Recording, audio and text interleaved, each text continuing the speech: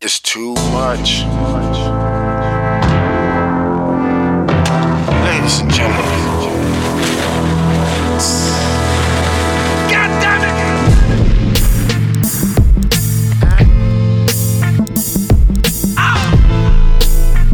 Let this shit knock. I done turned Havana to Atlanta. Right. Wide varied shirts and bandanas. Every tiny thing that got me, I switched the planner. Bulletproof this radio scanners. Ballin' to they banners. You getting too much bread, they try to jam you. Boy from the hood but got White House clearance. Sorry y'all, I don't agree with y'all parents. Politicians never did shit for me. Except lie to me, distort history. Wanna give me jail time and the fine? Fine, let me commit a real crime. I might buy a kilo for cheap beef. Out of spite, I just might flood these streets.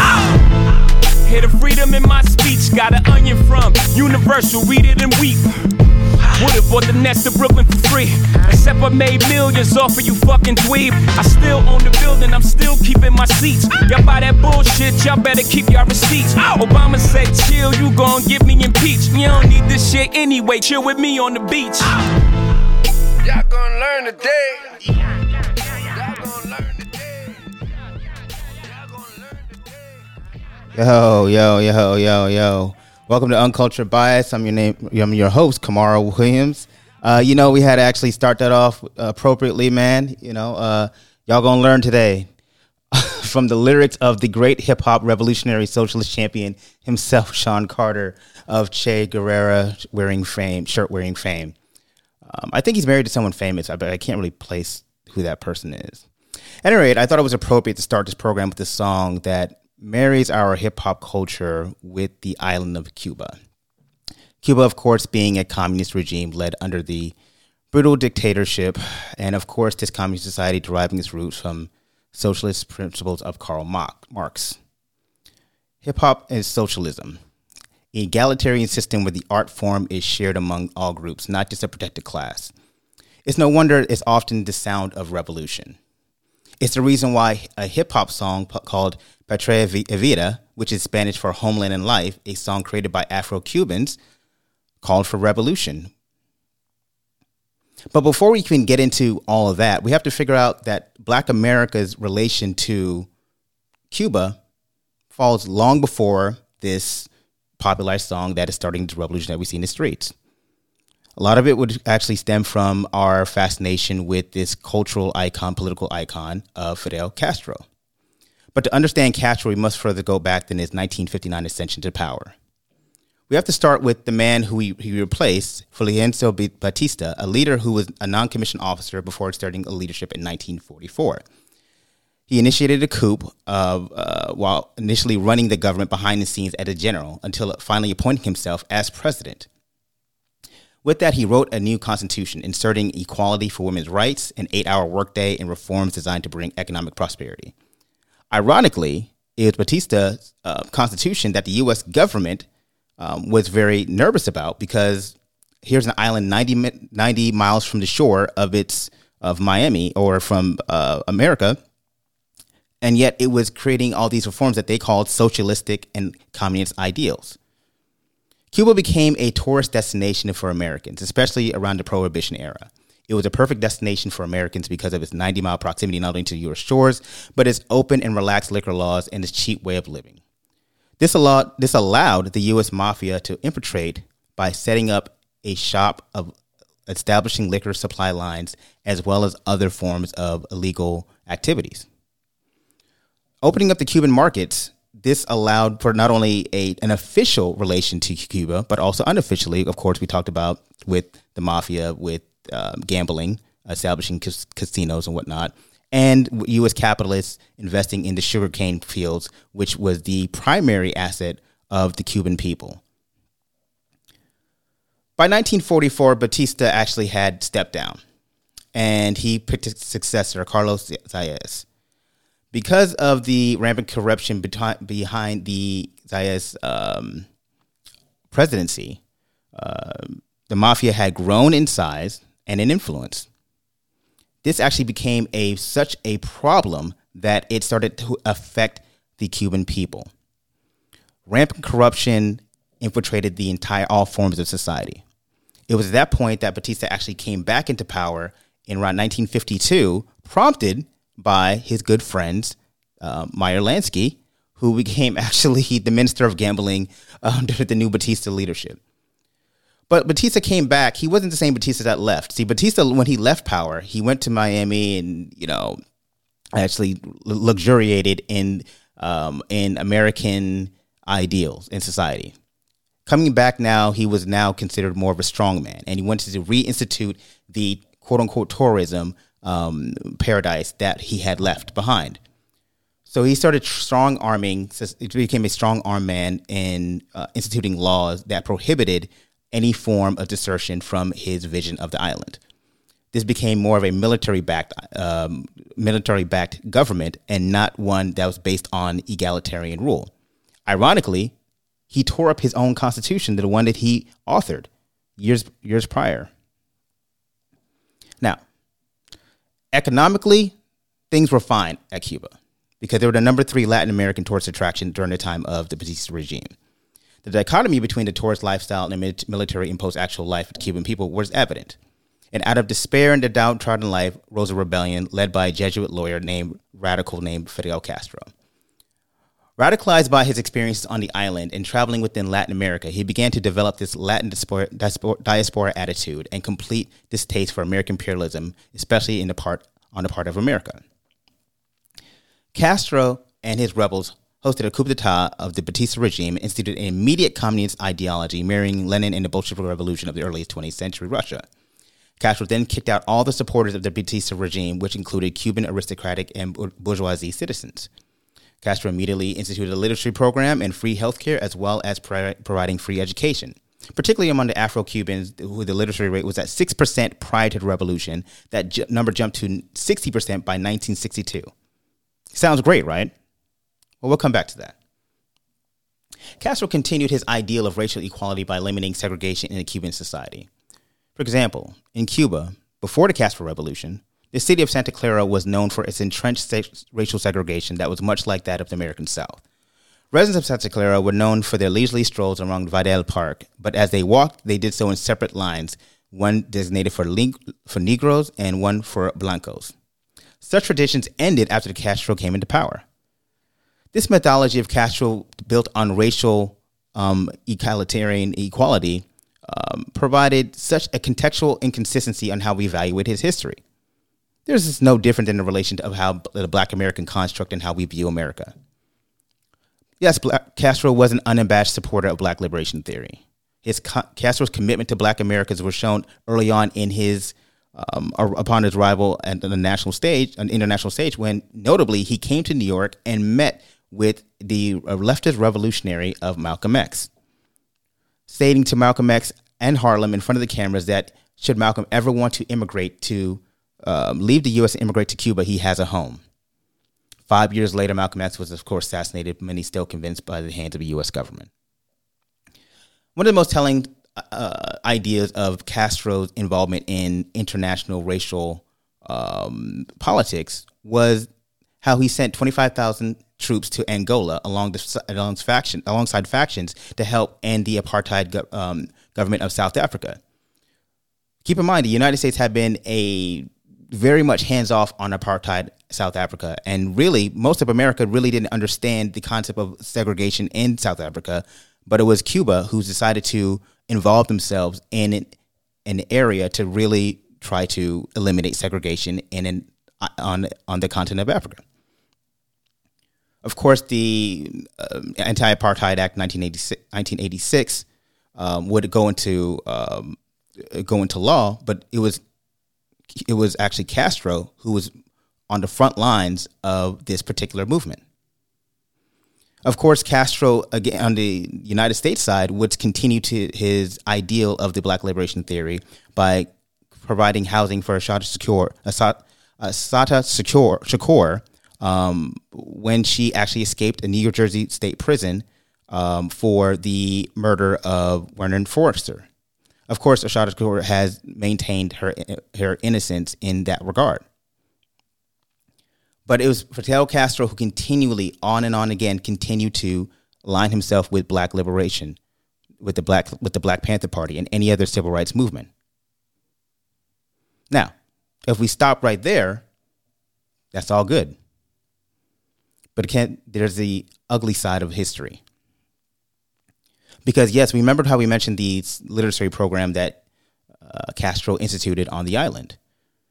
Well, that literacy program actually became an indoctrination form of suppression.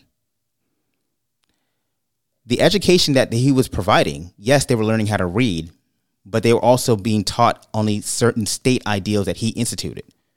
And remember how Castro eliminated or got rid of Batista regime, and then at that time he kicked out all of the supporters of Batista, including American capitalists. Well, in 1968, long after he had taken over power, he actually authorized the state takeover of all the businesses. 90% of the businesses that were created in the after effect of the revolution now were owned by the government.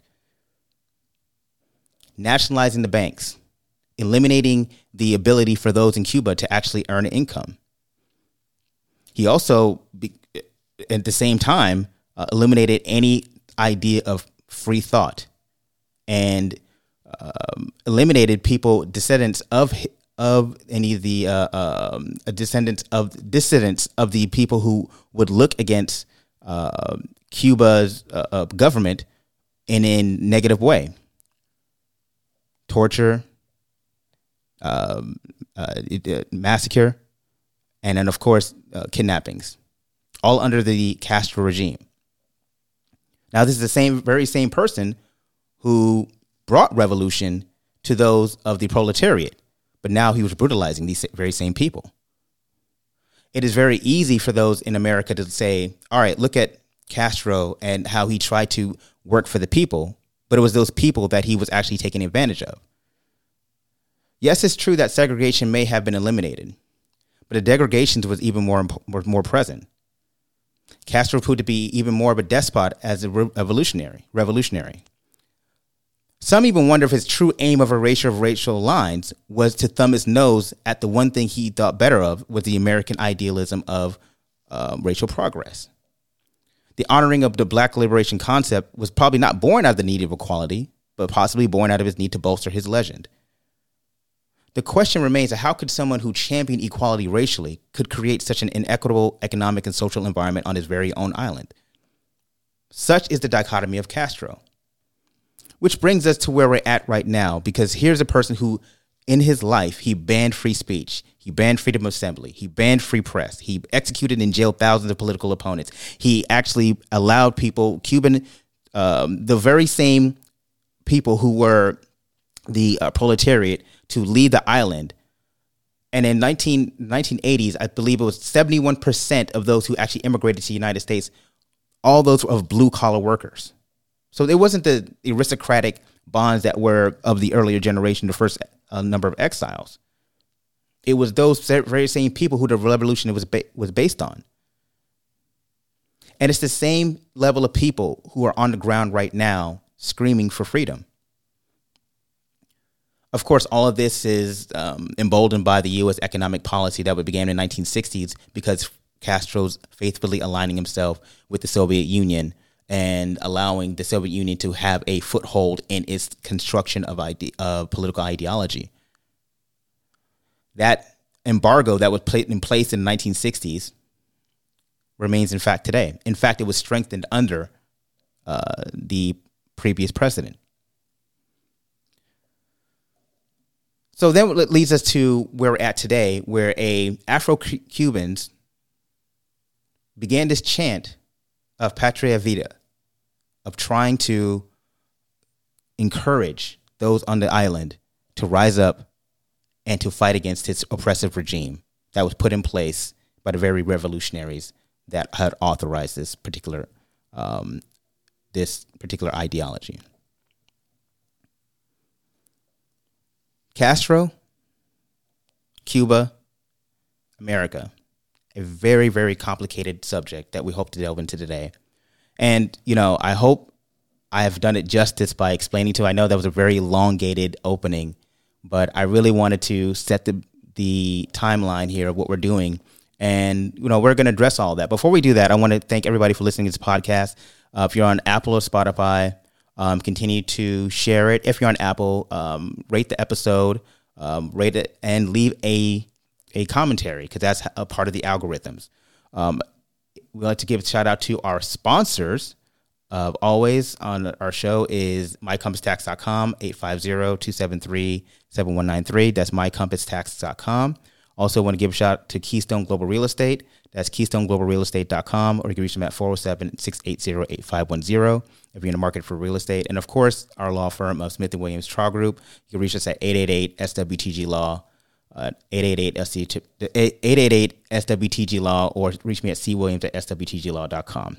All right, so with me today to discuss Cuba is my special guest, Lisette Valle Jimenez. Hope I got that right. Close. The effort was there. Yeah, Lisette. Let me try. Valle. Yes. Lisette Valle Jimenez. Perfect. Okay, Lisette Valle Jimenez. See, I'm not fluent in Spanish. My best friend Jamie, she's actually fluent in Spanish, so she's gonna be cringing listening to this podcast. But thank you so much for coming. Thank you for having me. I hope I didn't butcher the opening, and I was from what I know, and I just want to preface by saying that I did not get to go to school in Cuba. Yeah. So from what I know of the points that you shared, they sounded accurate. Yeah. From the recollections of my parents and members of my family, I think you did it justice. Perfect. And that's really important, because I feel like this is a subject that I want to be respectful for. And I want to make sure that we are hitting every single aspect of Cuba and America. And so before we get into all that, tell the world a little bit about yourself and how you became so engaged about just, the comings and goings of the Cuban people. Absolutely. So as you mentioned, my name is Lisette Valle Jimenez. And there's really nothing miraculous or unique about my story compared to a lot of what we've been hearing and witnessing and reading about. So my family and I, we left Cuba in 1995. We did not seek political asylum. We did not come by vessel, by the sea. We actually came on a plane.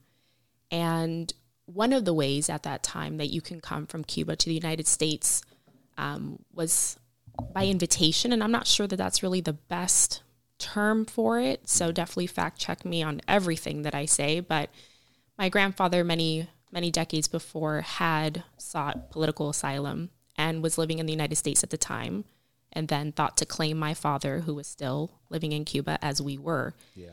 And it was by my mother's insistence that we not be separated and that we come along with him, and that's how we made our way to Central Florida, which I think is another important item to mention. We did not go to Miami. So my experiences are not identical to those of the very large majority that we're hearing coming out of South Florida. So that's a little bit about my background in Cuba. And from the other item I wanted to share as well is that I'm a female. I am a Black female in America. I am a mother. I work a white collar job. And I think this all plays into the narrative of my perspective and who I am. My parents were seen as intellectuals in Cuba. My family in Cuba, both my maternal and paternal side, still reside on the island in various places. And I do consider us to be a family of intellectuals. We have everything from doctors to dentists to engineers. My father was an engineer on the island. My mom was a marine biologist. And that's not saying much, even with that, because a lot of what you mentioned about Castro and what he did, I think Cuba currently, its literacy rate, it's like 99.6. Right. So if you throw a penny in the air, you're bound to hit someone with multiple degrees in Cuba. That's just how it goes. Yeah. But I want to mention that because their story and the items that were shared, passed on to me from their perspective, have a lot to do with pride of country, have a lot to do with their education. That's a big factor that Cubans all over the world, I think, are very prideful of. But anyways, I don't want to go on a tangent. This is the platform to do it. I really, I'm welcoming that. I really want you to, educate, because a lot of people who are going to listen to this podcast, they don't know. Yeah. We just hear, the politicized version of it, and we'll get into like really the politics in a moment. But I just really want to hear the personal, stories and how it matters, right? Because I think that's how we get through problems when we humanize everything. Yeah. So I'm down for it. I'm with it.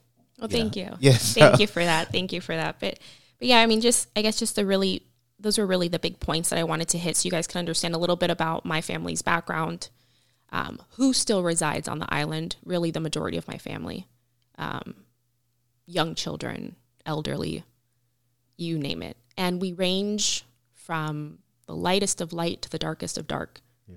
That's the other factor that I think Americans, non-Cuban Americans, forget, especially if you're looking at the demographic in Miami, and it looks that way for a variety of reasons, but Cuba is very diverse. Yeah. We have many races in Cuba. But the unique thing about Cuba is that when you ask an Asian Cuban, a white Cuban, a black Cuban, what they are, they say they're Cuban. Yeah. And that pride is still extends to those that live here in the United States. I have begun to use the distinction of Afro-Cuban because I aligned myself with the injustices and with the discrimination and with the inequality that often occurs in the United States with members of the Black community. And I do think it's important to call out that I myself recognize myself as a Black woman because I did not always. So all of those elements make up who I am and where I've come from and a lot of my views. Yeah, that's dope. I just, point of context, one of the things that I don't want to escape, like the first wave of those who were exiled out of Cuba were those of the considered quote unquote the aristocratic bourgeoisie. The second wave, and I think you spoke on this, was when Castro, I think he opened up the Port of America. I don't know if I'm saying that name correctly, but he opened up a port and allowed those from Florida to come and get their relatives from Cuba and bring them to the United States. And it was like in the 1970s around the time. I don't know if that. Well, and again, this is, yeah, this is coming from a lot of, sometimes from things that I have been told by family members, by others, by, looking into myself. So it could be completely off. Please keep that in mind. But you might be referring to the 80s. Okay. When they opened up their doors and basically said, if you want out, yeah. go. Yeah. Oh, yeah. So I was not thinking about that one. The 1980s. Yeah, I remember that. He was pretty much told everybody, told them if you don't want to be here anymore, leave. And that was actually because of it was in the fall of the Soviet Union, and the Soviet dollars had stopped pouring into Cuba, and then there was so much rampant, anti-Castro feeling on the island that he was like, if y'all don't want to be here, leave. But also at the same time, he also sent. That's when we had the big influx of the blue collar Americans coming in to the ports of Florida. But he also, in order to thumb his nose at America, he sent in over 10,000 criminals alongside those and those who were considered institutionally insane in order to just pretty much thumb his nose at America. But yeah, no, I was thinking it was called the. I don't know. It was I forget what the term is, but yeah, I was thinking about how he just allowed people to come into Cuba and bring people out. And so I'm sure those who are of Cuban descent can actually tell me exactly when that actually happened. But yeah, one of the things I think that's fascinating about your story is that there's often this idea that it was those who just came to the island or came off the island. They all came from general means. of income, like they were all high earners, right? And then they had to change their lifestyles. You know, they were once doctors and then became, you know, service people at gas stations, or they once were professors or business owners and then became maids here in the service industry. And so, but in reality, that just wasn't everybody that was exiled from Cuba. It was a large smattering of people all across all economic portions of the island. And it really was the people who, just because they didn't support, because the narrative is they didn't support Batista, but in reality, it's because they didn't support Castro and his regime, and that's what a lot of times is misconstrued. There's a line of demarcation there that a lot of people don't understand. Am I correct on that? You know, what I think is interesting about the statement that you made there. So my family, you know, I told you a little bit about my parents and their background in Cuba. Mm-hmm. They actually had to enter. You know, I would say that they would have had white collar jobs in Cuba if we place that categorization on it. Yeah. But when they came, when we immigrated Cuba and came to the United States, they had to work blue collar jobs. Yeah. Cuban degrees were not transferable in the United States. You're basically having to start over. Yeah. And when you have a young child, the idea of prioritizing your education and starting your degree over versus we have a mouth to feed, it's a very tough position to be in. So my parents actually worked in factories here in America, making purses, cleaning homes, cleaning offices, construction. My parents have always worked blue-collar jobs their entire life here in the United States. Wow. Yeah. So we find ourselves now in a place where there's rampant political turmoil happening on the island. And one of the things I really want to first introduce everybody, because they're not understanding what's happening. I'm going to play a clip and just try to give everybody an understanding of like what's happening and how we got here on this island. So bear with me. COVID vaccines. The government blames the US for the unrest and is rallying its own supporters. They are crying out for freedom in the streets of Havana. This, the greatest show of discontent with the socialist government since the 1990s. Like back then, the trigger for this protest is the desperate economic situation. Right now, the country is suffering from food shortages. We're here because of the repression of the people. They are starving us to death. Havana is collapsing. We have no homes, nothing. Soon the police arrive and they begin to drag off people in the crowd. The arrests and the violence only make the demonstrators angrier. We're not afraid, they cry out.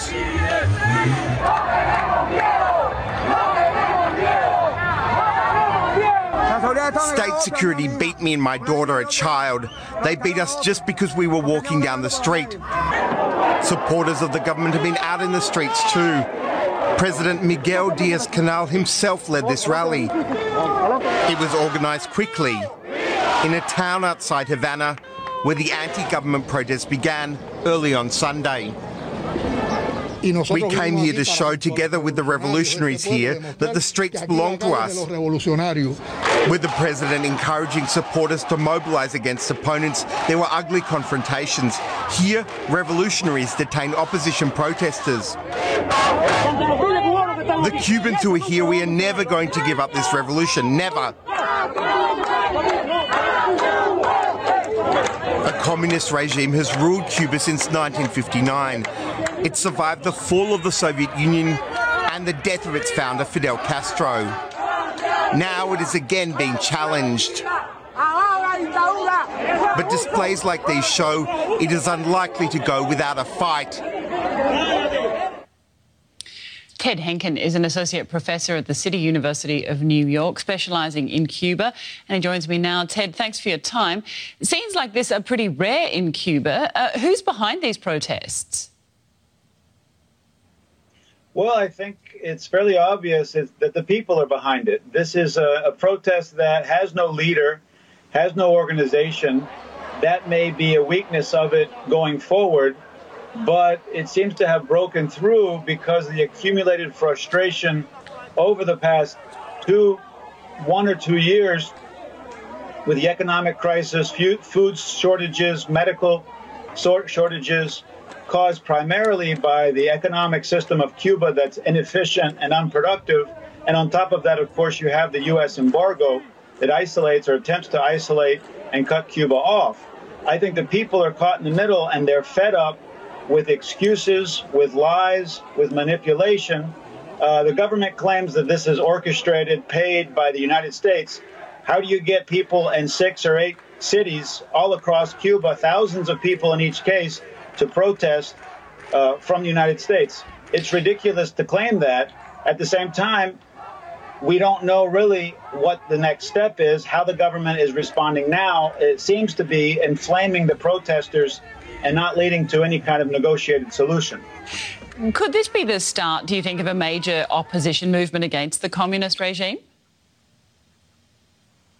Well, I would say that it's a continuation. Back in November of 2000, you had the beginnings of an unprecedented coming together of artists, intellectuals who had mostly kept quiet, kept their heads down so they could keep their jobs and their positions. And they came out in the street at the end of November to protest, and that was scuttled, but it has kind of gone underground. It has built up a following that led to the chant and the song Patria y Vida, Homeland and Life, that was directly aimed at the government's claim of either you choose the homeland or death.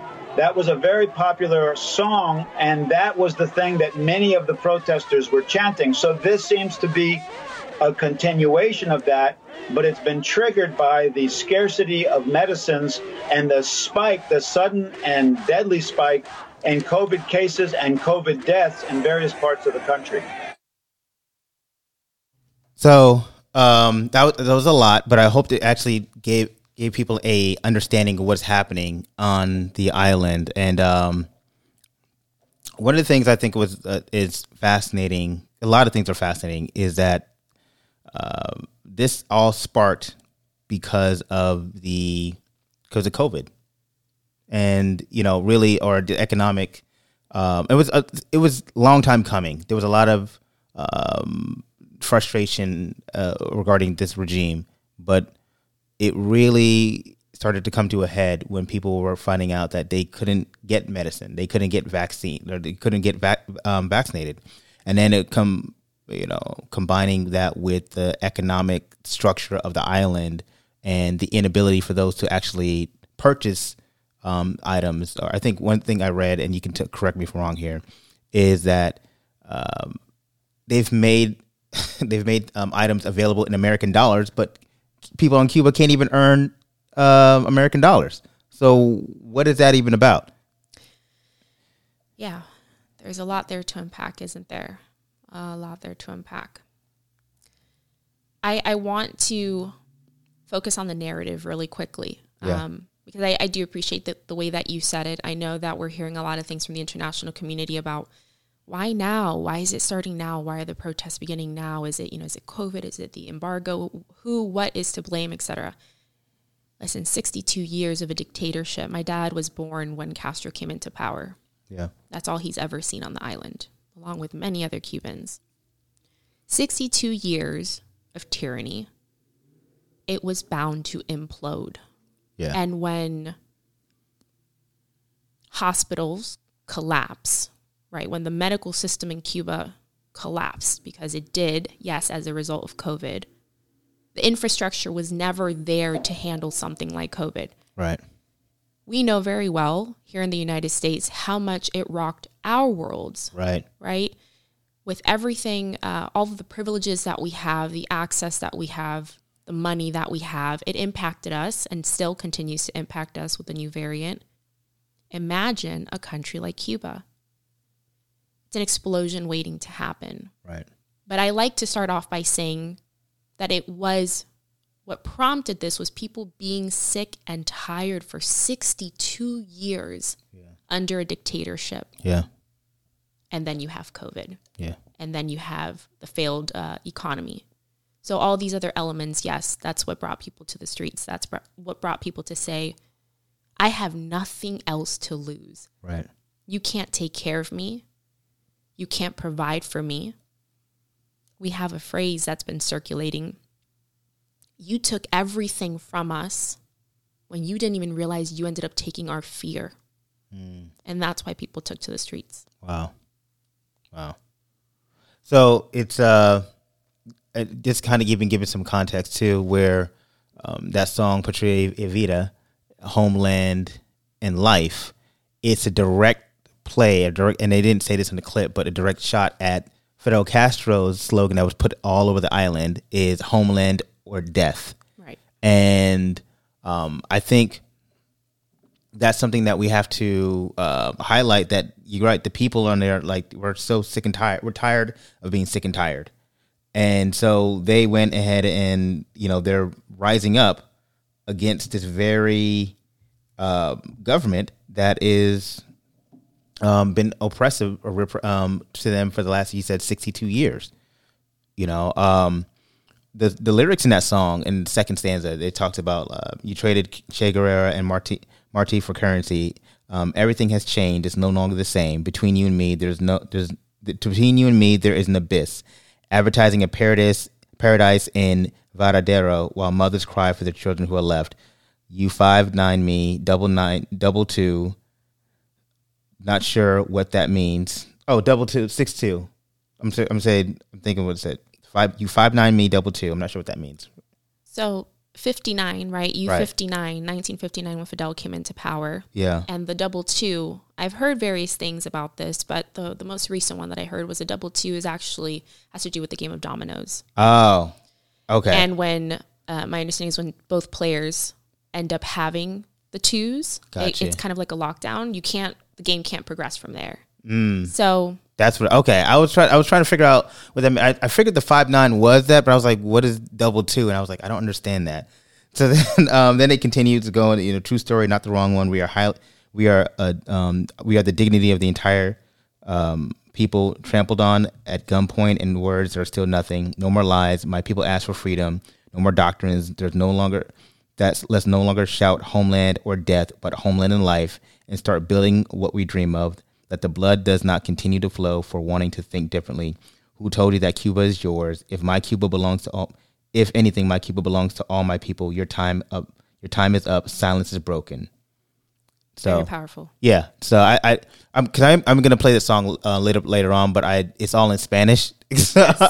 So I wanted to at least drop some of the lyrics that are, of course, they say it much more beautifully than I do. But I think it was important for people to hear the lyrics and the thing that has sparked. I think you're right though. It's an inflection point because it's just not COVID.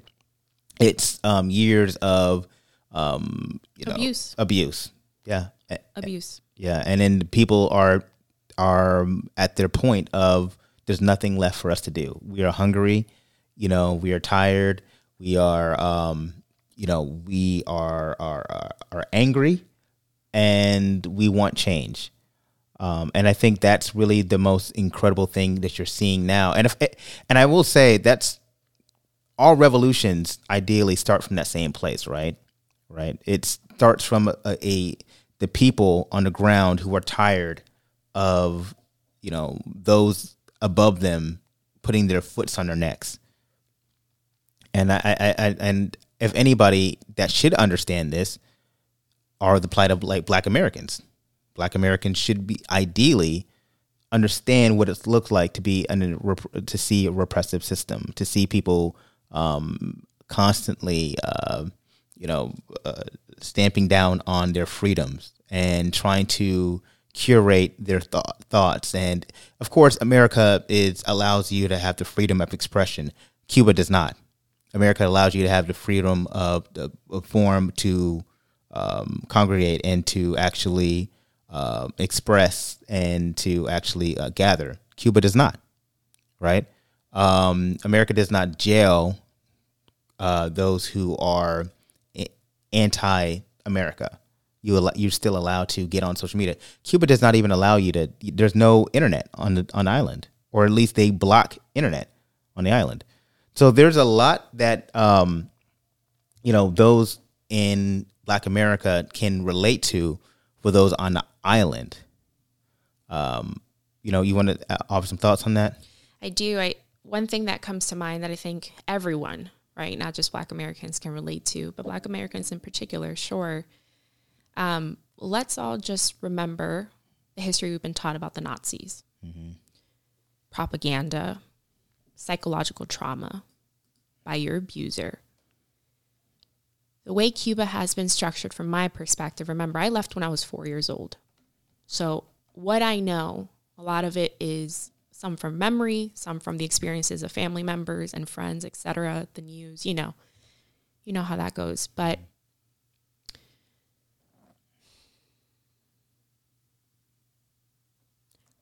Cuba has made it so that its people get just enough. Yeah. Just enough to not complain. Just enough to say, see, we are being taken care of. They do care about us. Just enough.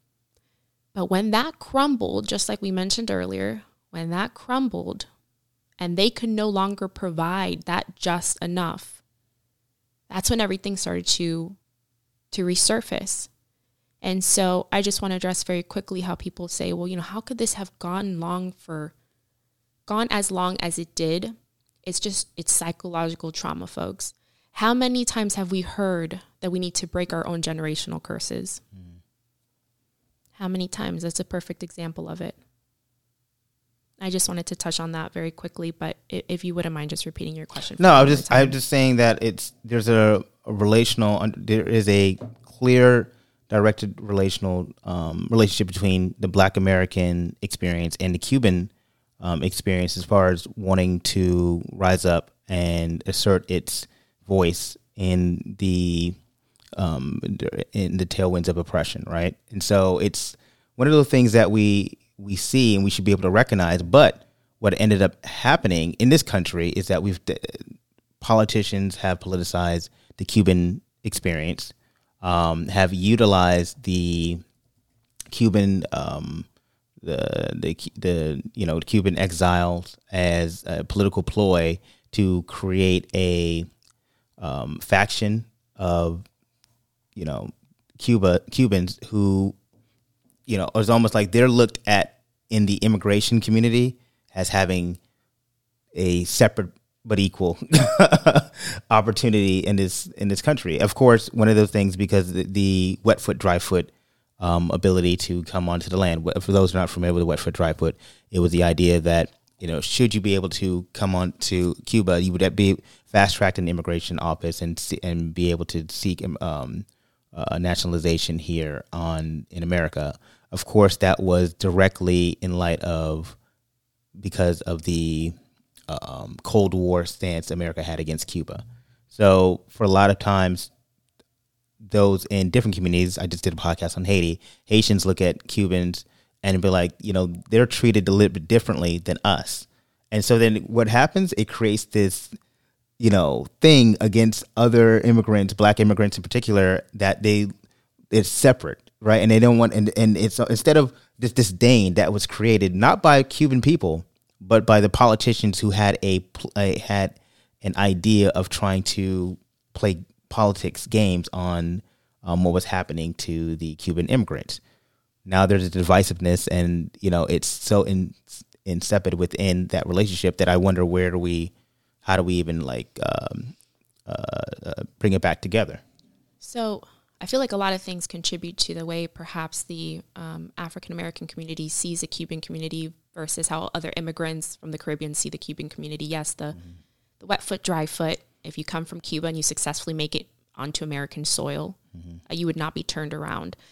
That has since been eliminated. Yeah. And even prior to that, right? I think I was looking at this just a few weeks ago. There have been things that occurred within the Cuban community that have been frowned upon within the African American community.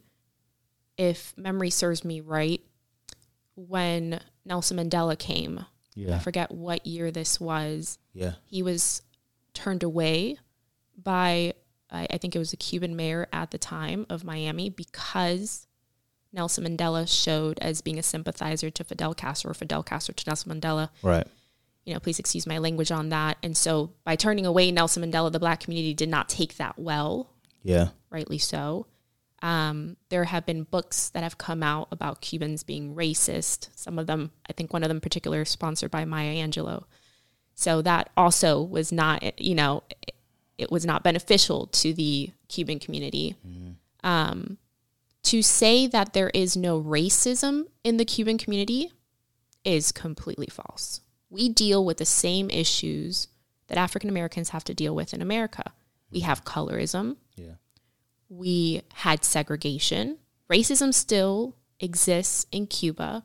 Even after Castro came and did all of the wonderful, miraculous things that he did, racism continued. Mm-hmm. That didn't go away for us. So, as I mentioned earlier, I identify as a Black woman in America. I am 100% Cuban. I have never denied being Cuban. I'm very proud to be Cuban. But there was a time in my life when I couldn't relate to the African American experience. I felt like they couldn't relate to me. I couldn't relate to them. We are different. Our stories are not the same. We were impacted by some of the same things, but our stories are not the same. Now I see that our stories are very different, very similar. Very similar. And so in talking about the African American community and in Cuba, that's why when I saw the post about what Black Lives Matter had to say, it was disappointing. Yeah. It was very disappointing. Very disappointing to a lot of us. Because the song Patria y Vida, for example, as you mentioned, was created by Afro-Cubans. Two groups, Orishas, definitely recommend you look them up, an incredible group, and Gente de Zona, coming together to talk about the experiences of the people in Cuba, also about the Black experience of people in Cuba. Mm-hmm. And for an organization of Black individuals to just not get it. Yeah. Especially when so many of us, and also many of us did not, but many of us did stand in solidarity with the Black community during the protests over the summer. Mm. And I took to heart Amplify Melanated Voices.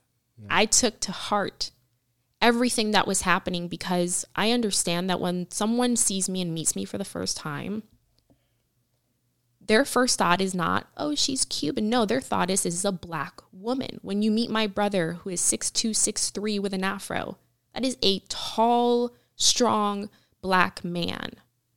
The experiences of my family in America and my own experiences reflect that of the Black community.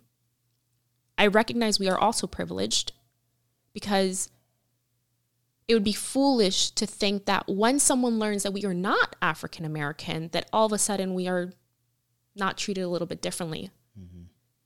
So it was just disheartening. Yeah. It was very disheartening. And I think the community, those that are part of the African diaspora, we have a lot of work to do and a lot to learn still. Yeah. So I'm going to read off the Black Lives Matter statement, because I think it's important to give perspective what we're talking about.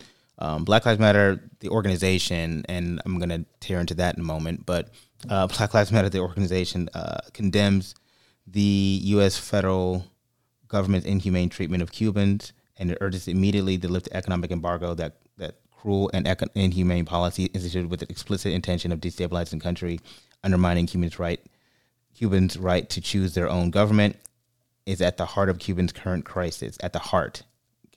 Right? Since 1962, the United States has forced pain and suffering on the people of Cuba by cutting off food, medicine, and supplies, costing the tiny island nation an estimated $130 billion. Without that money, it is harder for Cuba to acquire medical equipment needed to develop its own COVID-19 vaccines and equipment for food production. This comes in spite of the country's strong medical care and history of lending doctors and nurses to disasters around the world. The people of Cuba are being punished by the U.S. government, because the country has maintained its commitment to sovereignty of self-determination. The United States leaders have tried to crush this revolution for decades. Instead of international respect and goodwill, the U.S. government has only instigated suffering for the country's 11 million people, which of 4 million are black and brown. Cuba has historically demonstrated solidarity with the oppressed peoples of African descent, from protecting black revolutionaries like Assata Shakur through the granting of asylum to supporting black liberation struggles in Angola, Mozambique, Guinea, Bissau, and South Africa. We look to President Biden to end embargo, something Barack Obama called for in 2016. This embargo is a blatant human rights violation and must come to an end. Now, here's the thing. There's a lot to dissect in that statement, right? Yeah. Number one, Black Lives Matter organization, there's not a concentrated body. Yes, it was created in its inception by 3 black women in the Bay Area of California. But they purposely did not create an organization because they wanted to be a leaderless movement. All right? Come back to that in a moment. It has since now, transpired into a number of different representations throughout the country and around the world, really, of many different people taking on hold of this mantra of BLM, Black Lives Matter. Since they have now tried to, those who were originally part of the movement, tried to coalesce and create an organization. That organization, in a sense, although they've tried to coalesce, does not speak for the majority. However, they do still have a large xylophone that can, when they make a statement, it gets latched onto for their political ideology.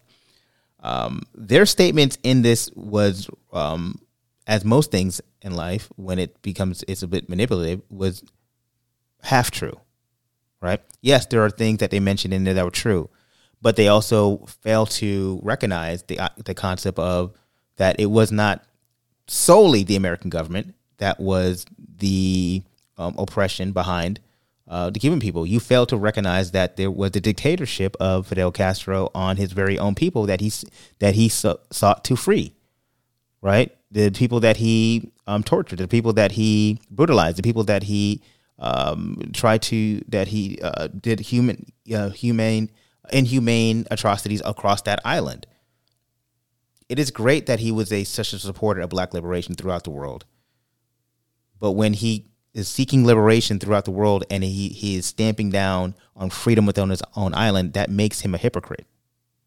And to a point you mentioned earlier on in the conversation, the reasoning behind those decisions, right? Why did we go to Angola? Why did Fidel take it upon himself to be a champion for racial equality? Mm-hmm. Right? I think that's poorly said on my part, but let's just call it that for a moment. Folks, he was a politician. He was charismatic. He was eloquent. He was educated. Mm-hmm. He was manipulative. Mm-hmm. He knew what he was doing. He had an agenda, and he did what he had to do to build his platform and to show a certain face to the rest of the world, and as you mentioned, a different face to his own people. That's what dictators do. Right. They're not good people. Right. They're just trying to get ahead. That's just simply what happened.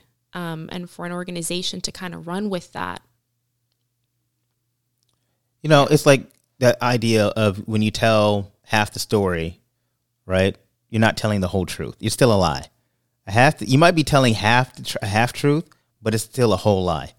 Because if you're not going to give context to the entirety of the situation, then you're painting a false picture of what's really happening. And I always thought it was really fascinating that Fidel became the very person that he sought to eliminate. Right? He wanted to get rid of oppression and the monster in the government, and became the oppressor and the monster in the government. And it often goes that with people who tend to assert power through violent revolution tend to become the very monster that they actually were fighting against. I made I guess a casual joke. I said Fidel should have immediately after getting asserting power should have got therapy, because that probably would have eliminated a lot of the issues within the government. He became the deciding force of the very things he was fighting against. And had he gotten some therapy, because he actually grew up in Cuba around the time of very much political turmoil, and and inequality. And so, he brought all that into his myopic state of how he saw the world. And it was very troublesome. And he's going around the world liberating black people, but then Afro-Cubans are still being persecuted on his island. So what is that about? And that's the true face, right? And that's the true face of what he really stood behind, because it's kind of how we have conversations where we say people really show you who they are behind closed doors. Right. That's exactly that. I think I recently came across, it was from NPR, and they were addressing the issues maybe a day or so ago. And they were saying that this was a Cuban American journalist who works for NPR being stationed in Havana and kind of reporting on what's happening. And they asked him, about the embargo. And he said, the embargo is about 30% of the problem. Yeah. And so again, just going back to the, to the post and then focusing on that half truth, 30% of the problem. Not just that, but again, one of the things that frustrates me about this, something that I learned, because when it comes to race, I am still learning. During the Black Lives Matter protests, I learned, do not speak for people. Amplify their voices instead. Right. Let them be the ones to tell their own story. So many Cubans took that as, how dare you? Right. How dare you speak on our behalf when you have not walked in our shoes? Right. And this is something that I've, conversations that I've had with many of my parents' generations, my parents themselves. Many Cuban Republicans criticize the Black Lives Matter movement, which again, I think has a role that it's played in this. Yeah. And we'll get into the politics of everything behind it. Yeah. Yes. So something that I've had to constantly engage in with my parents' generation is, we do not get to judge the African American population for what they do or do not do, or that is not our story. We can empathize with them, we can support them, or we can step away, but we do not get to criticize. We are not African Americans. Mm-hmm. Slavery did not end here that long ago. Right. We did not experience those atrocities. We did not get lynched. We did not go through the African American experience. We went through our own. Yeah. It's not a whose experience was worse situation. Right. It's just, can we all get on the same page that we each went through our own traumas? And if we truly want to call each other brothers and sisters, then let's figure out how to work together. Yeah. No, that's real. And so the fascinating thing about the Black Lives Matter statement is that, as I stated earlier, the Cuban Revolution, that's the current Cuban revolution with the people, is a faceless, nameless movement, right? The same way that how Black Lives Matter started. So if there's anything, it should be like, I recognize this. This is the same thing, and we should be able to recognize the voice of the people and recognize that it starts from the same place of anger, of the same place of frustration, and be like, let's all get on the same board here and try to, move forward.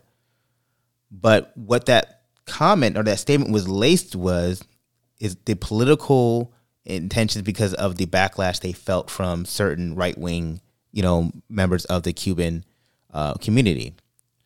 But I want to address the U.S. embargo, because we'll talk about the politics after this portion. But I'm glad somebody mentioned the U.S. The sanction on Cuba. And actually, I'm going to play a clip, and then we can dive right into it. So. Cuba has seen some of its biggest demonstrations in years. People took to the streets to call for food and COVID vaccines and freedom. In the U.S., this is putting pressure on a new administration that hasn't prioritized Cuban relations since President Biden took office.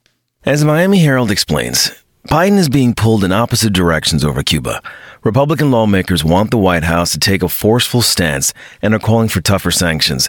They also want Trump-era restrictions against Cuba to stay in place. U.S. policy toward Cuba has changed over recent presidential administrations. The Herald walks us through the history. The Obama administration took steps toward normalizing relations with Cuba, but Trump reversed those policies. Biden pledged to reverse those reversals, potentially including restarting cruises and commercial flights, but he has not given specifics yet. While the GOP is urging a hard line, some Democrats are arguing for historic change. Some on the left, they're calling for an end to the U.S. trade embargo on Cuba. It's been in place for decades now. The White House has offered support for the Cuban people, but said little about potential policy changes. A country that drew little attention from the administration so far is now proving difficult to ignore. So I want to say that the U.S. embargo is delved in hypocrisy on both sides of it, right?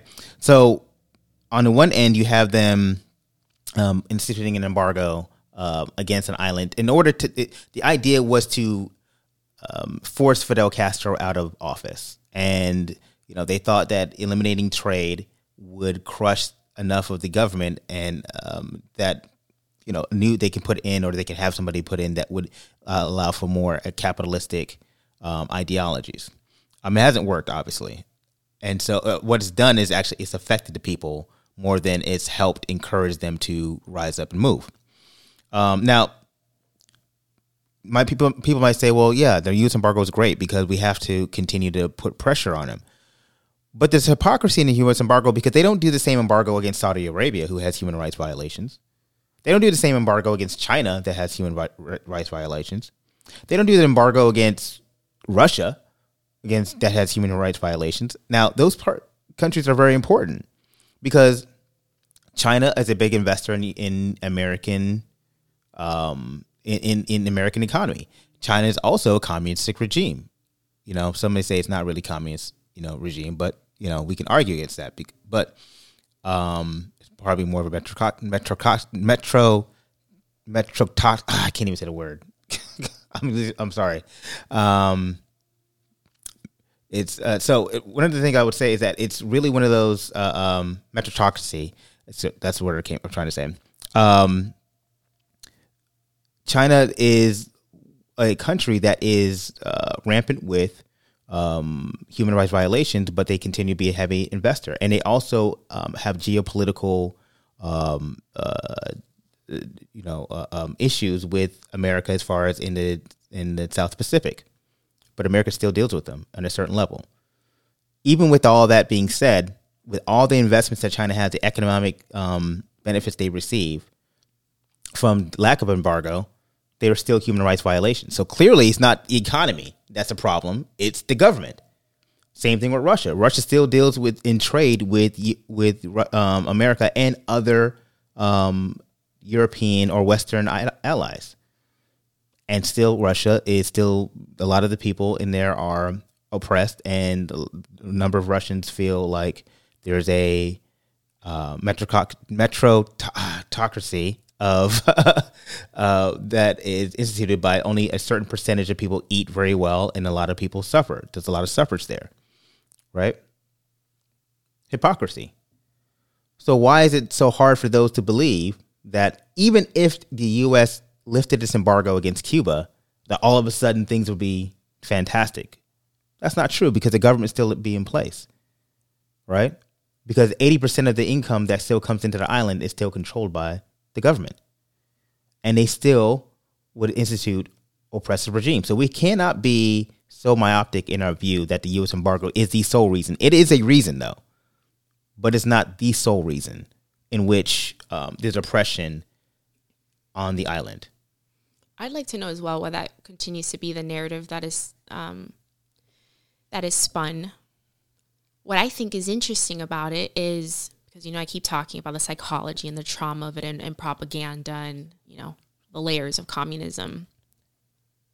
When you are a Cuban citizen, you grew up your entire life being taught that America is the enemy. Yeah. America wants to disrupt our way of life. America wants to come in and tell us how to govern, and America is the imperialist nation, and America is going to invade, and America is at fault for our problems. It's brainwashing. It's Let's just call it is. It's brainwashing. And you grow up your entire life hearing that over and over and over and over and over. And it's a little triggering, really, as a Cuban American to be hearing that same message in the media today. Mm-hmm. It's very triggering, right? Actually. I don't know how that narrative continues. If I had to guess, it really is just being used as an agenda for re-election. Yeah. You know, I don't think it's, I don't know. I'm not a historian. I'm not a politician. But I just wish we would finally drop that narrative. The Cuban Republican perspective that I've often heard is if you squeeze the snake's head, you squeeze hard enough, we recognize the Cuban people in Cuba, they're going to suffer. It is going to impact them negatively. But if you squeeze hard enough and disrupt the way of life, the Cuban people will revolt. What's happening now? So that's that narrative. I understand why many Cuban Republicans don't want to send medicine over to Cuba, don't want to send money, don't want to recharge phones. Right. They don't want to continue to send their dollars knowing it's only going to be contributing the Cuban regime. Right. I get that narrative. I 100% get that. But it's hurting people. It's hurting people. And so, like, you know, the ironic thing is that President Trump, so Obama in 2016 or 2017, he ended the wet foot, dry foot initiative. However, but the policy was put in place and it ended in 2017. But he also relaxed a few. He relaxed the embargo and allowed for more flow of tourism within the country, and that's when everybody and their mama was going to Cuba for like that 2 years, and you know, it was just, or like about 3 or 4 years. It was just like kind of like, oh, everybody trips to Cuba, but even in the midst of that, it was still a very hard place for tourists to see that, you know, there was no internet, no phone lines were down in many parts of the island. The institutions of Cuba was very much broken. Then Trump gets in office, and based off the extremely powerful lobbyist group of the Cuban American Freedom, CAF, they pushed for harsher policies on Cuba, like let's put back in the embargo, let's actually get tighter on them, and let's, as you put your point, squeeze the snake. But when you're squeezing the snake, the body's dying, and people in Cuba are dying. People in Cuba are hurting, and so there's there's a terrible ironic nature that it's the Cuban people on the American side that are hurting the Cuban people on the Cuban side of the, you know what I mean, on the island. You know, that's really the sad part about it. Yes, and this is not something that's comfortable to talk about. I've had friends ask me, Cuban Americans have been calling for revolution for 62 years. Right. But do Cuban Americans are they emotionally committed to what that means to the dead bodies of their family members in the streets at the sake of a revolution? Many do. I saw a recent post.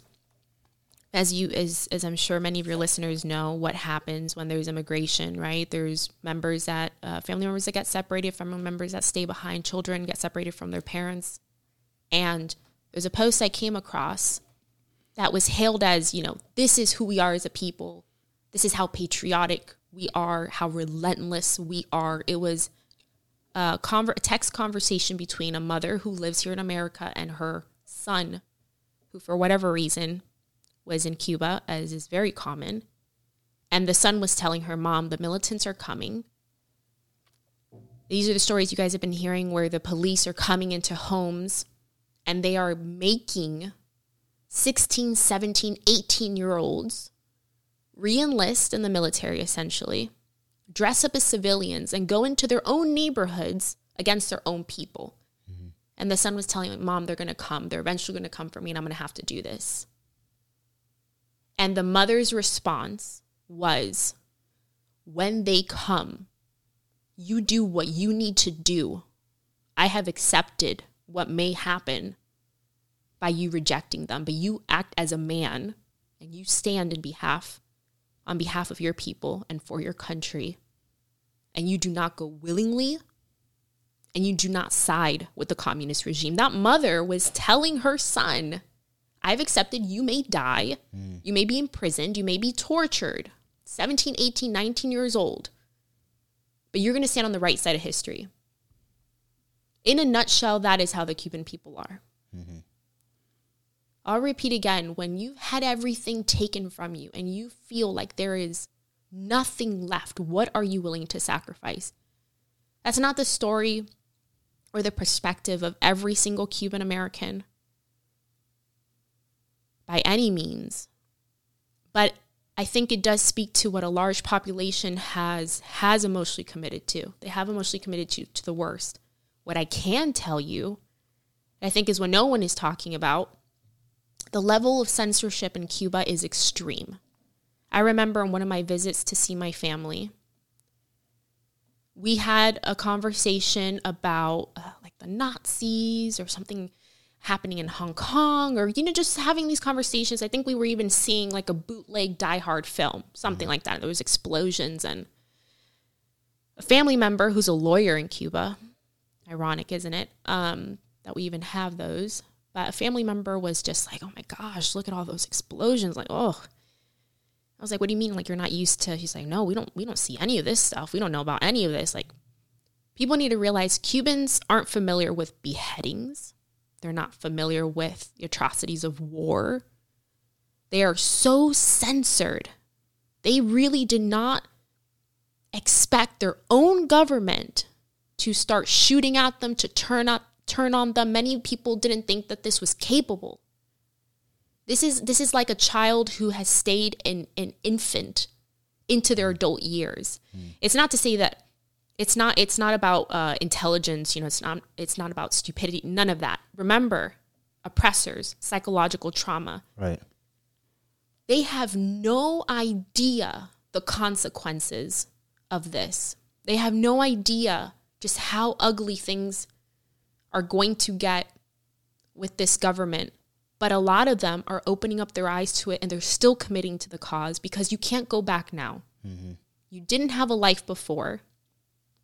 You were given scraps, and now you're tired of it. And now you realize, wait a minute, I've been lied to for my entire life, and not just me, but generations of my family have been lied to, and I'm done. So, we talked about, and finally, I'm going to get it right a third time, meritocracy. Nicely done. Yes. All right. My tongue wanted to work this time. All right. So, one of the things I want to highlight here is that we talked about the free education, and you talk about everybody in Cuba has at least is like dual degreed up or whatnot. But in that education, it's state authorized education. So it's very much you might have someone who's got a master's, but it's highly regimented as far as what they learn and how they see the world. So their scope of the world is entirely skewed, especially in terms of when it comes to America. You have 62 years of state indoctrination of education. So where even a lot of you hear Cuban Americans saying we need to, we want U.S. involvement, but the people on the island we don't want U.S. involvement. We just want freedom. We don't want U.S. to be involved because actually they have a disparate view towards America anyway, because that's what they've been taught for 62 years. No internet, controlled education. Of course, the bad guy from 90 miles away wants to kill us and destroy us, and so we don't want them to be involved. Many. That's one view. That's one view. Right. One view. That's fair enough. So, what we have here is people on the island, they're looking for freedom and to have total autonomy to govern themselves and do what they need to do in order to be an equalized society. And that's really what I was trying to communicate. On the other side of it, Cuban Americans, are looking to, they want to infiltrate and have be reestablished the lines of a capitalistic identity of the Cuban people. I don't know what's the right answer to that question. I don't know what's the right answer to. Do they want to go? Of course, you want to go back to freedom of trade, right? But what does that look like? What does that look like as far as the government is concerned? Who are we going to have? Are we going to put back in the first Batista Constitution of 8-hour workday and the women's rights? And because that was in the Constitution, by the way, and that he ripped up. Go ahead. I'm sorry. No, that's okay. I just want to remind everyone, as we've said, Cuba's not a monolith. Right. Right. We know that Cuba's not a monolith. I don't know what Cuban Republicans are thinking. I don't know what white Cubans after. It's so complex, folks. This is extremely complex. I've heard many different opinions. One of them you mentioned, we want to do this on our own. This is our country. We're proud of our country. We're tired of this dictatorship. We want to do this on our own. We want to reestablish ourselves on our own. I've heard the perspective of, we want America's help. However that looks like, we recognize we can't do this by ourselves. We want the international community's help, and maybe not America's help, because America brings bombs and we don't want bombs. Mm-hmm. I've heard a variety of different things. I don't know how this is going to end up. All I can say is I hope my people are successful in overthrowing this regime. Mm-hmm. What comes after that, we may not like. Will it be better than how they are now? I sure hope so. Right. I sure hope so. I don't know what an intervention from the United States, whether it's military or by other means, how that's going to shape Cuba's future, Cuba's history. Mm-hmm. But I'm hoping we can only go up from here. I was thinking, this sounds silly, but I'm going to ask anyway. Did you ever watch that show Loki? I've started to. Started to. Okay, then I can't. I was going to make You can't say too much. Oh, no. I was going to do a. No. I was going to do a parallel. Can you skirt around it? I don't know, because it's a pretty big plot point. Okay. Okay. It's a big plot point. But what I will say is that, when we want to eliminate, the big bad that's in office, mm-hmm. but we have to be careful about, okay, when we eliminate, what's going to be in place. And that's the conversation that has to be had, right? Like, what does that look like for us? What does freedom look like for us? And some parts it's great to have a leaderless movement, because right now the Cuban government, they don't know who to stamp out. It's like whack-a-mole, right? They don't know what to do.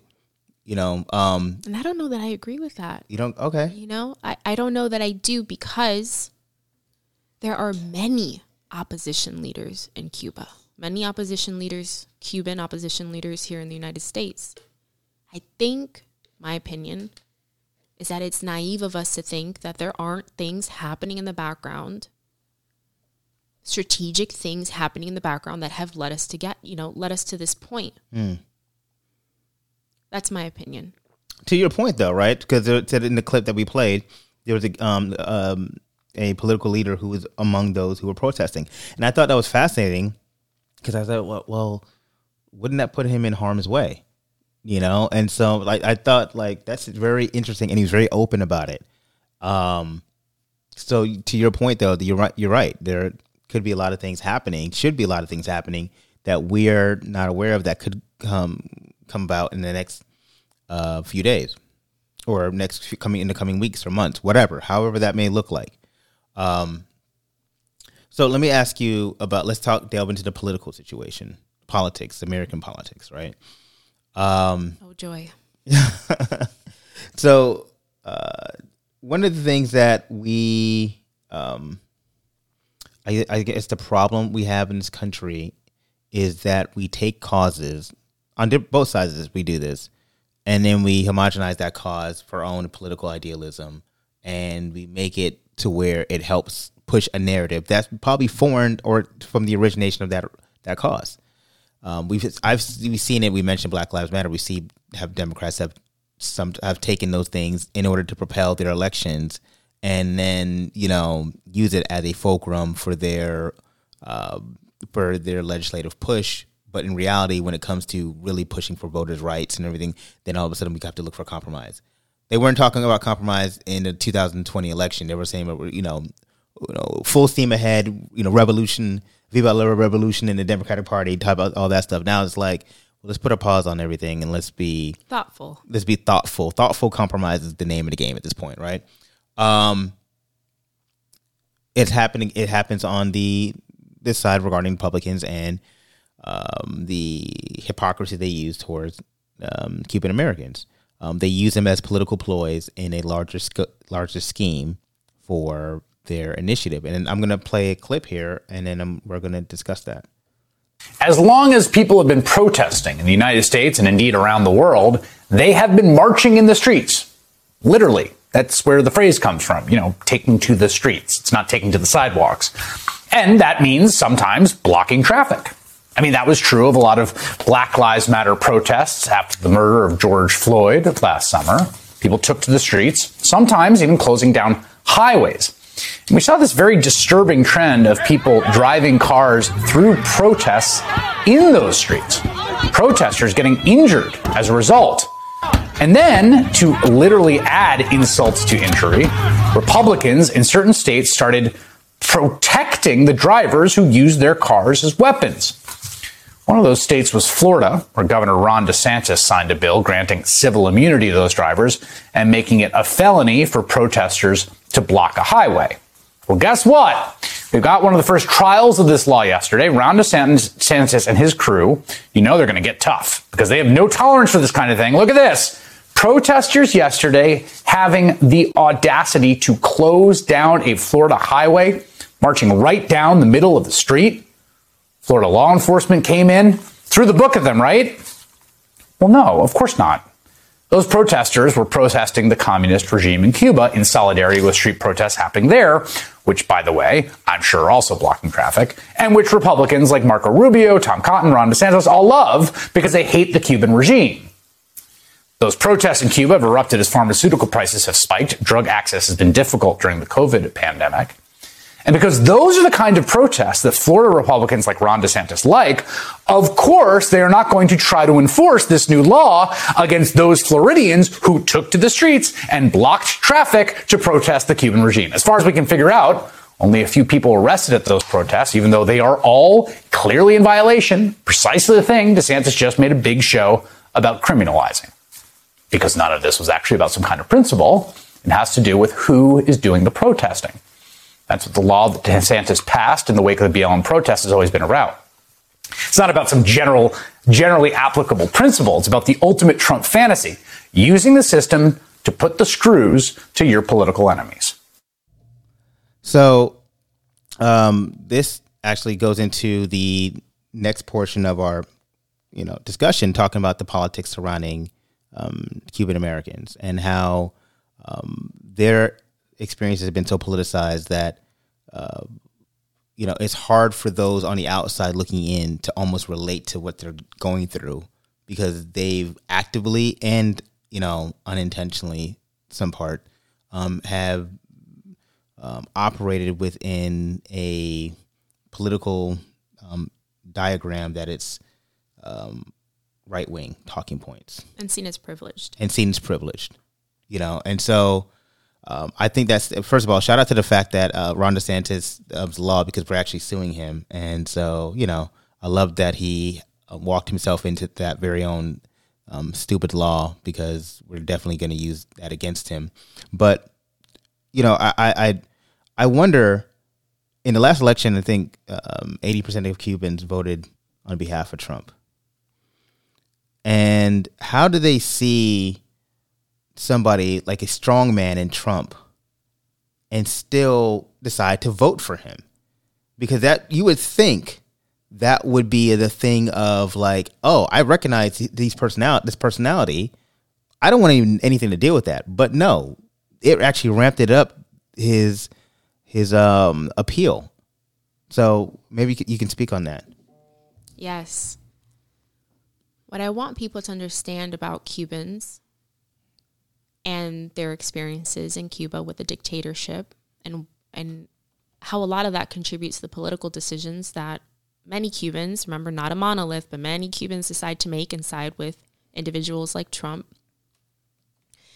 If a Cuban catches wind, just sniffs anything remotely resembling communism or socialism, they will go in the extreme opposite direction to the point where they will turn a blind eye to the lesser qualities of that individual. That is the simplest way that I can put it, because I have asked myself that question my entire life, especially, the particular question of, if you can recognize a dictator from a mile away, how are you choosing to align yourself with someone resembling those qualities? How, walk me through that. How is that possible? And when I've asked older generations of Cubans, that's simply what it is. We cannot tolerate the United States, the country that now we call home, as American citizens, as tax-paying citizens, contributors to this country. We cannot allow anything remotely resembling what we went through in Cuba to make its way on American soil. Mm-hmm. So they would just not even bat an eye. Mm. It does not matter if, let's say the Republican Party stood for, we're going to start cutting off toes.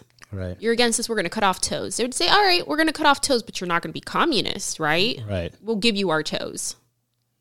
It's just... That name is such a triggering, that term is such a triggering term for them, that they anything that, and I've seen it, anything that's labeled socialism, they're like, oh, nope, we don't want that. Nope. Not that. And it's like, it's also... Racism will tolerate.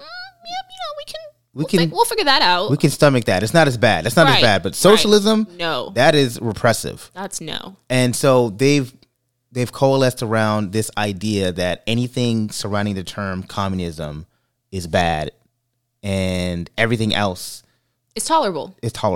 I can stomach it. Right. And actually goes into re-education, right? Because what people they confuse what communism is. They confuse communism with socialism. Communism is obviously, it's the state in which it's a basis of socialism, but it's where the government, it controls all the means of finance. Socialism is the idea that the government looks to make it more of egalitarian in certain functions of society. Therefore, you can have democratic socialism, right? So, we talk about free education. We talk about free healthcare. When people think about socialism, they think of things like China or Cuba, right? Or Venezuela, right? But they don't think about things like United Kingdom. Nobody would consider the United Kingdom or, Britain as a socialist society. But then there's free healthcare and there's education, right? And Germany, same thing. Right, so nobody thinks about it as communism. So what happens is you've had Republicans.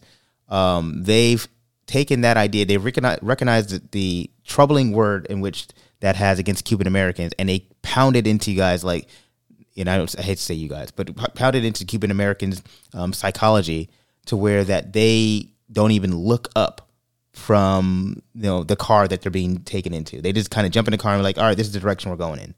Is that a fair, characterization? I would say so, and it certainly doesn't help that there are some Democratic leaders who go out to say things like, Fidel was a great guy. Yeah, Fidel was a great guy. Sympathy toward communist regime, or I know it doesn't help. It does not help. Yeah, truly, the Cuban Republican body is a relentless, mighty force. Yeah. And I heard a bit of your recent podcast about Haiti. Mm-hmm. And I believe your guest speaker was talking about how there just isn't that patriotism in Haiti. Yeah. Shout out to the fact you listen to podcasts. Shout out that. Absolutely. You're doing great things, and we have to support that. How there isn't that patriotism in Haiti, and that is something that Cuba has never lacked. Yeah. Never, ever lacked in patriotism, even after leaving Cuba, being exiled from Cuba, becoming an American citizen.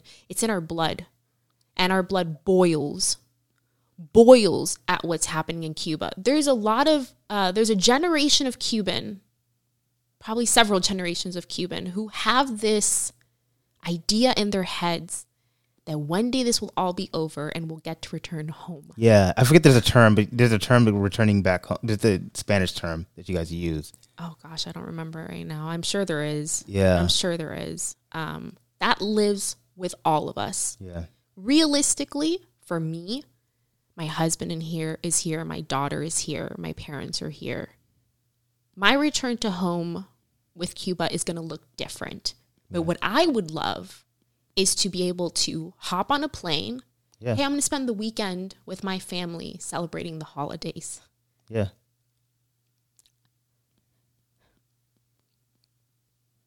I would love for my daughter to not be taught the history of her people by someone else, but to experience it herself. Yeah. She is entitled to so many things here in America as an American citizen. She never has to dispute that. Maybe when it comes down to her race, because she's biracial, she is half Asian and half Black. She's half Korean American and half Cuban. But she has a social security number. She has a birth certificate. She was born on American soil. I have no claim to anything in Cuba. And I was born there. My entire family was born there. Generations of my family were born there. And we have claim to nothing. Wow. And it's just not fair. Yeah. And we refuse to lie down and not use the momentum of this moment to bring awareness to what's happening on the island. And I recognize that it's selfish to ask for help. I recognize that. Yeah. I recognize that other communities of immigrants call us hypocrites, can't relate to us, don't want to stand by the cause, but I have to ask it anyways. Because when a genocide is happening 90 miles away, that's a strong and powerful word, a word that I never thought I would use for the country in which I'm from. Yeah. When the people don't have weapons, when the people have to use sticks and stones to literally defend themselves against militants with guns, how could you not ask for help? And how could you not actually look at that with through a humanitarian lens? Absolutely. Outside the scope of how you may feel about Cuban American politics, right? How could you not say, well, you know what? What's happening over there, excuse my language, fucked up. Right? So, I mean, it's just like we how can we ignore that, turn a blind eye towards it? And, you know, I'm sorry, my heart goes out to you and the people on island, because I'm sure not only those who are here and have very much real experiences that you just shared about not being able to go back, but those on the island. And I just want to again tie in the Black American experience. A lot of Black Americans don't feel like they can go back to Africa. Right. They feel disconnected. They're disconnected to the island. Let's say for whatever reason, you know, we're just like, everybody's going to go back to Africa and, you know, live and we're going to immigrate. That would be a very much a different experience for a lot of people. Yes. You know, not saying we can't, because we can still go there. That's one of the benefits, you know, outside of there's not an embargo against Nigeria. There's not an embargo against Ghana, right? So we can actually fly. And that's one of the privileges we have. But going there and setting up residency, there's a disconnect because of hundreds of years of a disconnect that were there. Now, you're saying there's a disconnect. It was only been 62 years. I'd say only in air quotes, right? So that's something that we should be able to look at and be like, yeah, I get it. I understand it. and not ignore it because we don't like who they voted for or the agenda that they're pushing or the agenda that's been pushed upon them. It's tough to see things as, one human being to another. Mm-hmm. Humans are complex. Like I said, I get it. I get it. I don't know what I would do if I was in their shoes, just like I don't know what I would do if I was on the ground in Cuba. Mm-hmm. I'd like to say that I would be fighting alongside my people, but who knows, maybe I'd be a coward because I have a young child, right, and I can't risk going to jail and my young daughter ending up under what conditions and with who. Right. This is a game that no one wins in, folks. Yeah. No one wins in. We just need awareness. We need people to listen to us, and we need people to amplify our voices. And what we need is the correct narrative being told, and we need people to stay vigilant. I don't know if you recently saw that now the Cuban government has its own protests that they're doing in Cuba. Mm-mm. This is another example of just the beauty of communism and manipulation. The Cuban government has, I think it either started yesterday or today, Friday, I don't remember now, but they have asked, air quotations, for their revolutionaries to take to the streets as well and to show the world that this is just a bunch of young delinquents trying to disrupt our way of life in Cuba. Our beautiful life in Cuba. Our beautiful, right, structured, sustainable life in Cuba. Nothing to see here, folks. Nothing to see here. This is just American social media antics riling up our people. What no one is talking about, and this is where I want people to be very careful, because this is where we start to hear different narratives. Yes, there will always be sympathizers when it comes to causes. There's always going to be someone who truly is still so brainwashed that even as they're being beaten by their own regime, they're chanting for the success of that same regime. But the people you're seeing protesting in front of universities, in front of churches, these are young people who have been pulled out of the universities and threatened. These are people who have been threatened with death upon their families. These are people who are having to say slogans and jumping and chanting as if they're pro-revolutionaries when they're being threatened to be there. These are not people who want to be there, just like those children who are being taken by militants and being dressed as civilians to beat on their own neighbors. These are not people who want to be there. They're told to be there so that America and the international community can see, oh, this is just some scuffle between Cubans. This isn't really, it's not a thing. Not a thing. They're using their own citizens as a way to divert attention from the atrocities within the government. Yes. Yeah. Yes. And you don't want, it's like almost like you don't want people to lose the message. Like, yes, you want everybody to understand what's getting ready to happen, and, the propaganda that's getting ready to be infused, because now they've had, the international communities has started paying attention. This stuff's been going on since April, but now in the last 2 weeks, international communities starting to focus, like, what is happening on this island that people are rising up? And so the government's like, whoa. We got to get a hold of this narrative, because we don't want something we don't want to be usurped. And so strategy. It's all strategy, And so, I mean, I just to kind of pivot back here, because I'm going to, end this program on the politics of the situation. One thing I will say that Republicans have done is that they've utilized the Cuban American experience to push their agenda, and they want to say, because the agenda is, as we mentioned, anti-socialism, anti-communism, right? And it doesn't matter who the people are, as long as it follows along that idea of we're anti-communism, anti-socialism. And it just so happens that this happens to be a society that's 90 miles from the U.S. border.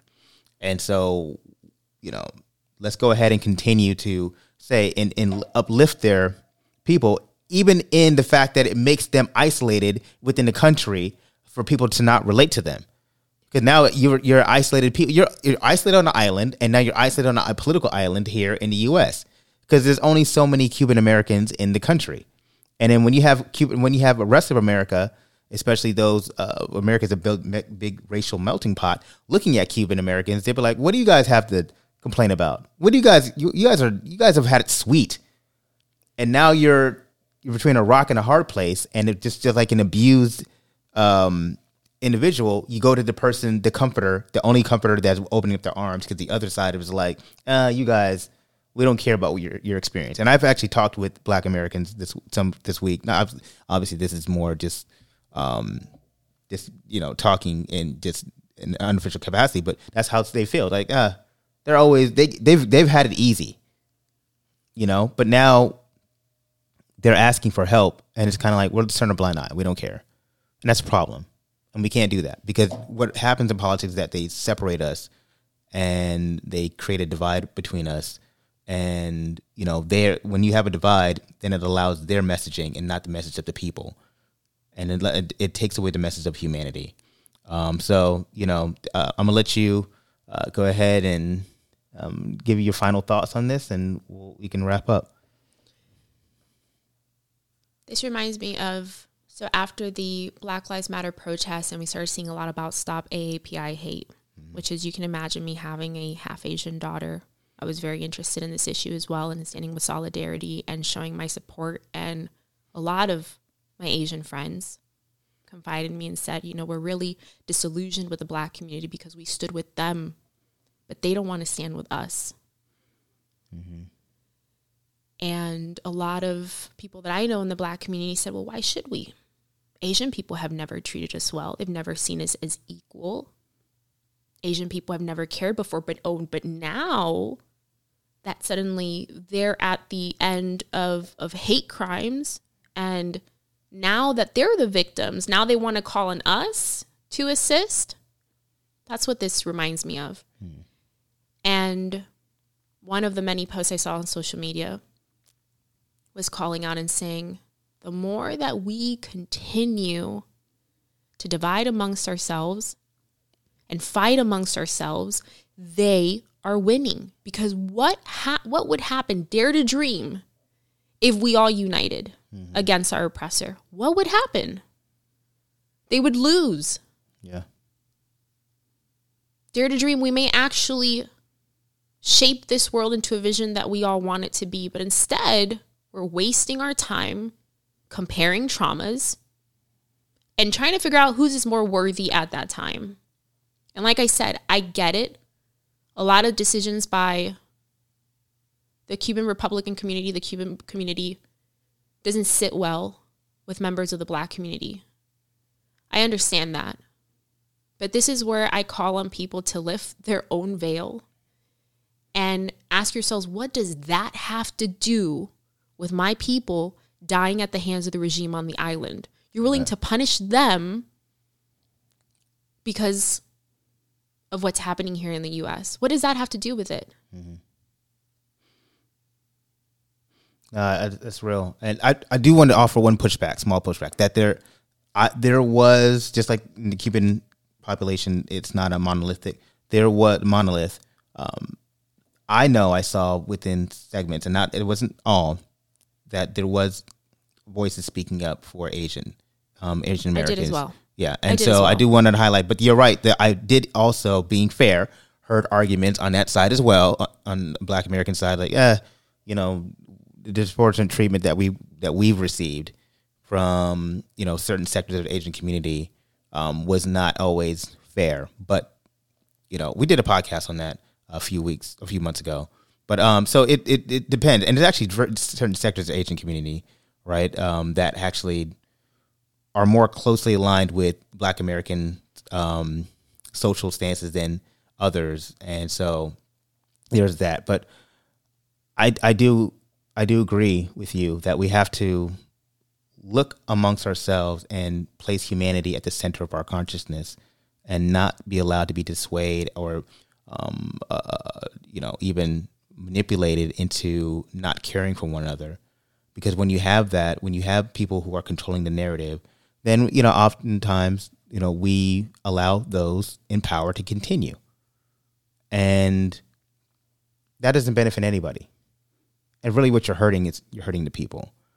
And so what I want everybody to do is to continue to learn more about Cuba, listen to Cuban people, figure out what is going on, but at the same time, always put humanity at the center of your consciousness in your conversation. Strip away your political ideology. I may not have liked the way you may have voted on something, but I don't want to see you suffer, right? Because at the same time, we don't want somebody to see us suffer because we don't agree with them politically. And I think that's really one of the biggest takeaways. And I really do thank you so much for jumping on this podcast. I really hope you enjoyed it, and I hope everybody who's listening enjoyed this podcast. Tough subject. I don't think we answered everything, but I think we at least hopefully educated you enough. And I'm always looking for a follow-up, always looking to get feedback. And if I miss a few marks, listen, I'm human, and I'm willing to accept that and say, hey, Kamara, listen to your podcast. I wish you would have addressed this, that, and the third. We can always do a follow-up. I'm definitely going to do a follow-up of the Haiti podcast. So thank you guys. Thank you guys for listening. And with that, I'm going to play the song that I mentioned that provided this cinder for this inferno of a revolution that's currently happening on the island. And if I may very quickly, yeah, just to encourage folks in that spirit of amplification, when someone, if anyone reaches out to you and says, hey, please just repost hashtag SOS Cuba. We're trying to remain relevant. We're trying to continue to raise awareness so that we can continue to put pressure in the right places to see change. So please repost. Please keep talking about it and use hashtag SOS Cuba. What does SOS Cuba represent?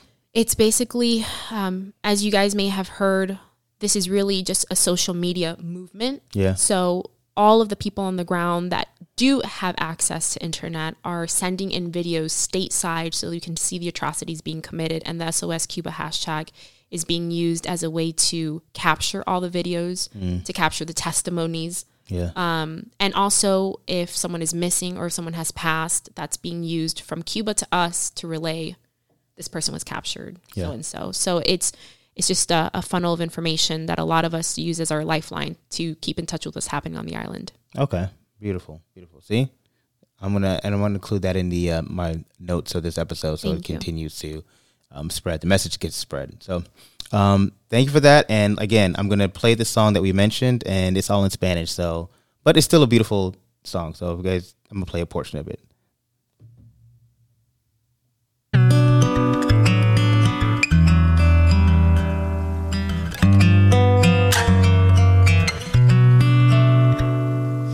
Y eres tú mi canto de sirena, porque con tu voz se van mis penas. Y este sentimiento ya es tan viejo, tú me dueles tanto aunque estés lejos. Hoy yo te invito a caminar por mis solares, para demostrarte de que sirven tus ideales. Somos humanos aunque no pensemos iguales, no nos tratemos ni dañemos como animales. Esta es mi forma de decírtelo. Llora mi pueblo y siento yo su voz. Tú 5'9", yo doble 2. 60 años, trancada al dominó. Bombo y platillo a los 500 de La Habana. Mientras en casa las cazuelas ya no tienen jama. Que celebramos si la gente anda deprisa, cambiando Che Guevara y a Martí por la divisa. Todo ha cambiado, ya no es lo mismo. Entre tú y yo hay un abismo. Publicidad, un paraíso, un varadero.